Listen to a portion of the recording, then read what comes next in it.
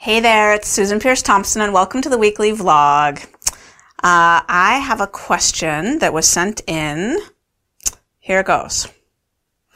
If I can never afford to have plastic surgery, how do I overcome this loathing body image that could sabotage my success? I hope the answer isn't months or years of therapy. There's a lot in that sentence. It's two sentences, actually. I'm going to read it again. If I can never afford to have plastic surgery, how do I overcome this loathing body image that could sabotage my success? I hope the answer isn't months or years of therapy. Okay, bunny. So I have good news and I have bad news. The good news is that plastic surgery won't help. And the bad news is that probably the solution is more akin to months or years of therapy, although I don't know that the therapy will help either. So I'm going to talk a little bit about plastic surgery because I hear some assumptions underlying your question that I want to debunk a little bit. And then we'll talk about what a solution for you actually might look like. So what I hear you saying is that you have a loathing body image, that there's some sort of self-hatred or lack of acceptance that you've turned in on yourself, that you're not okay with the way you look, and that it feels like a big problem to you, and that you're thinking plastic surgery would fix it because it would supposedly, and I don't know what kind of surgery you're talking about, whether it's liposuction or a tummy tuck or, whatever, some kind of surgery that would solve it. But that surgery probably costs thousands upon thousands, maybe tens of thousands of dollars, and you don't have the money for that. So, you're afraid that as you try to lose weight, your lack of self-acceptance, your loathing that you're turning onto yourself is going to sabotage your success of getting that weight off. And you're thinking that years of therapy might do the trick too, but that sounds like a big hassle. I hope I've sort of paraphrased that right or sort of dissected that right. So, let's talk a little bit about plastic surgery, because you're assuming that plastic surgery would just solve it. If you just had, if someone just gave you 50 grand and then you could go have your plastic surgery and maybe, buy a new car too or something, whatever, that would do it, right? And I want to tell you that it wouldn't. The issue is actually not your outward appearance. I know that that's the story that your saboteur is telling you, that if you just had a flat stomach, if you just were in an ideal body, if you just looked a certain way, that would solve it. But I'm here to tell you that it won't. And I want to tell you about this girl named Nikki. When I was a call girl in San Francisco in 1993, 94, there was this girl that I met, who was also a call girl, and she was stunningly beautiful. I mean, just like upper echelon of beauty. She had this big hair of ringlet curls, just like, these gorgeous natural curls with just the perfect highlights. It was just it was her real hair. It was just gorgeous. And the perfect little face and the perfect little body. And she was hilarious and delightful. And, she was just as hot as they come. And, she didn't like her nose. She had sort of a Roman nose, and she didn't like it. It looked gorgeous on her, but she didn't like it. And she went in, she had a nose job. And I lost touch with her, but I ran into her at the House of Prime Rib on Van Ness Avenue a couple years later, and she had pads around her nose because she'd just apparently finished going in for her third nose job. And the first one had looked good. But I guess it wasn't Anglican enough. And she was starting to get into the mode of plastic surgery addiction, just thinking that, one more surgery here, one more surgery there. And she'd had other operations in those years that she and I hadn't been in touch to. And she was telling me about it. And she definitely had the sort of self-loathing thing that you're describing. And, no amount of exterior gorgeousness stopped her from having it. It's what you're describing, that loathing body image. It's not actually an outside problem. It's an inside problem. And there is no perfection in appearance that solves it, because you have eyes that won't see it. You won't see the perfection. You think you will, and your saboteur wants you to hear that you will, that if there's just this external thing that's different, you'll feel differently about yourself. But the reality is that that's not what's going on. It's an inside job. And plastic surgery can be a good option for someone who already feels good about themselves, for someone who already feels comfortable with themselves, for somebody who already loves and likes themselves, for somebody who has a high level of what we call self-compassion, a high level of tolerance for their mistakes, a high level of sensing their own humanity, you know, that their foibles are kind of like right in line with everybody else's foibles, and that their physical imperfections and behavioral imperfections and all the varieties of imperfections are in line with the imperfections that we all have as part of the human condition.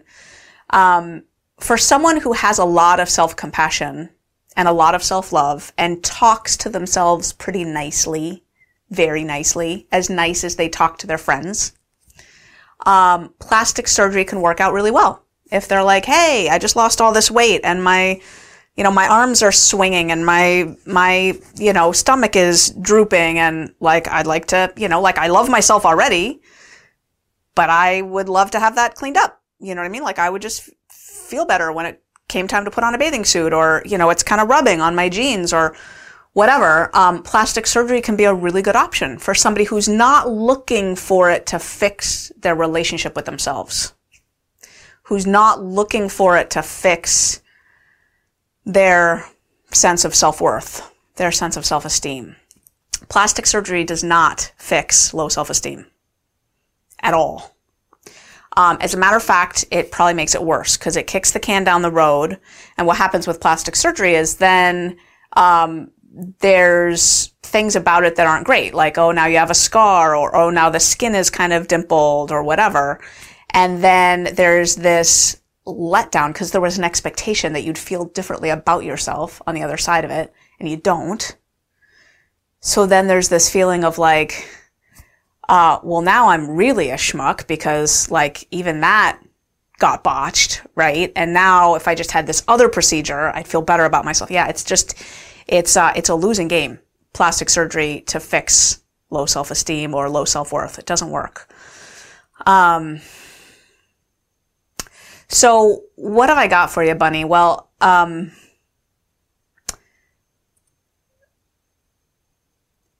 the thing about bright line eating is it is pretty good, actually, at raising self-esteem, at helping to correct the self-loathing. At the very least, it shines a light on the self-loathing and helps you to see where you're talking meanly to yourself and where your level of self-compassion really needs to raise up. And it is possible that self-loathing and lack of self-compassion could sabotage your success in bright line eating, because doing bright line eating really does lead to success. And if you have a part of you that won't let you be successful, it's going to get in there and sabotage you. Yeah, I see that.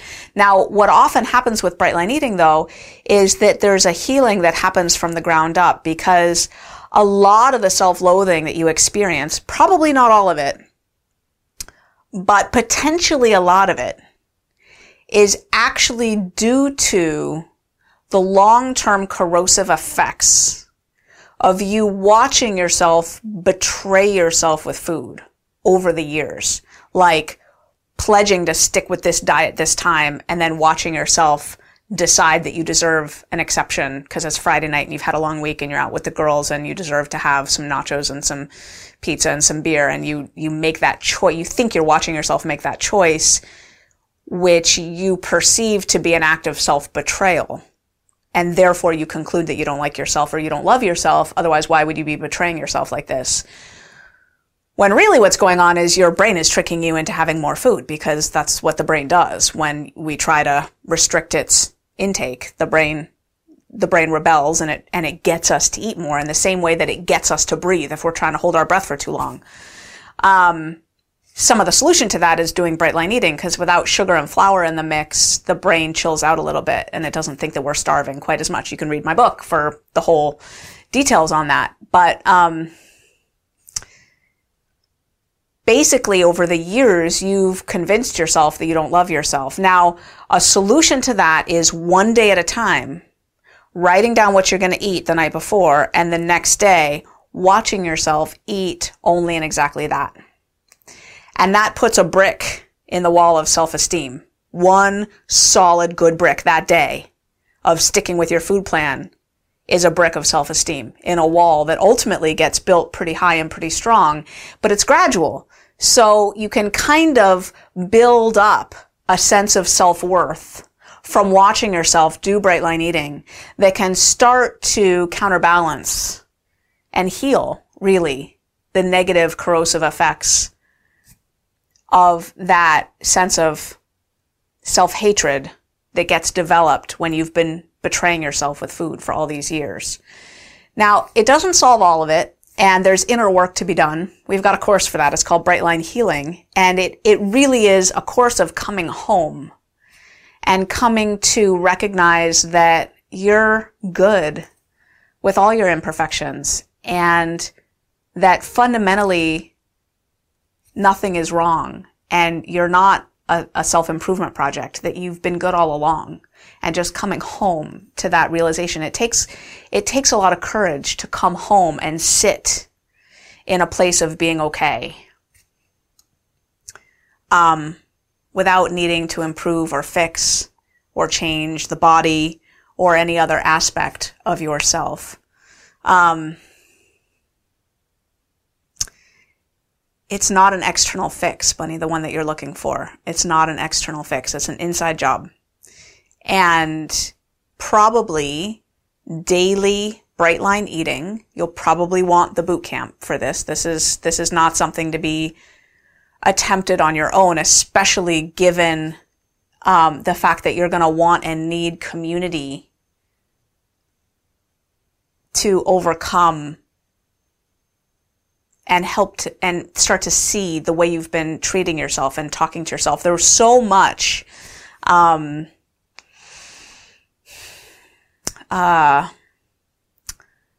much meanness to yourself in the message that you wrote, the email that you wrote.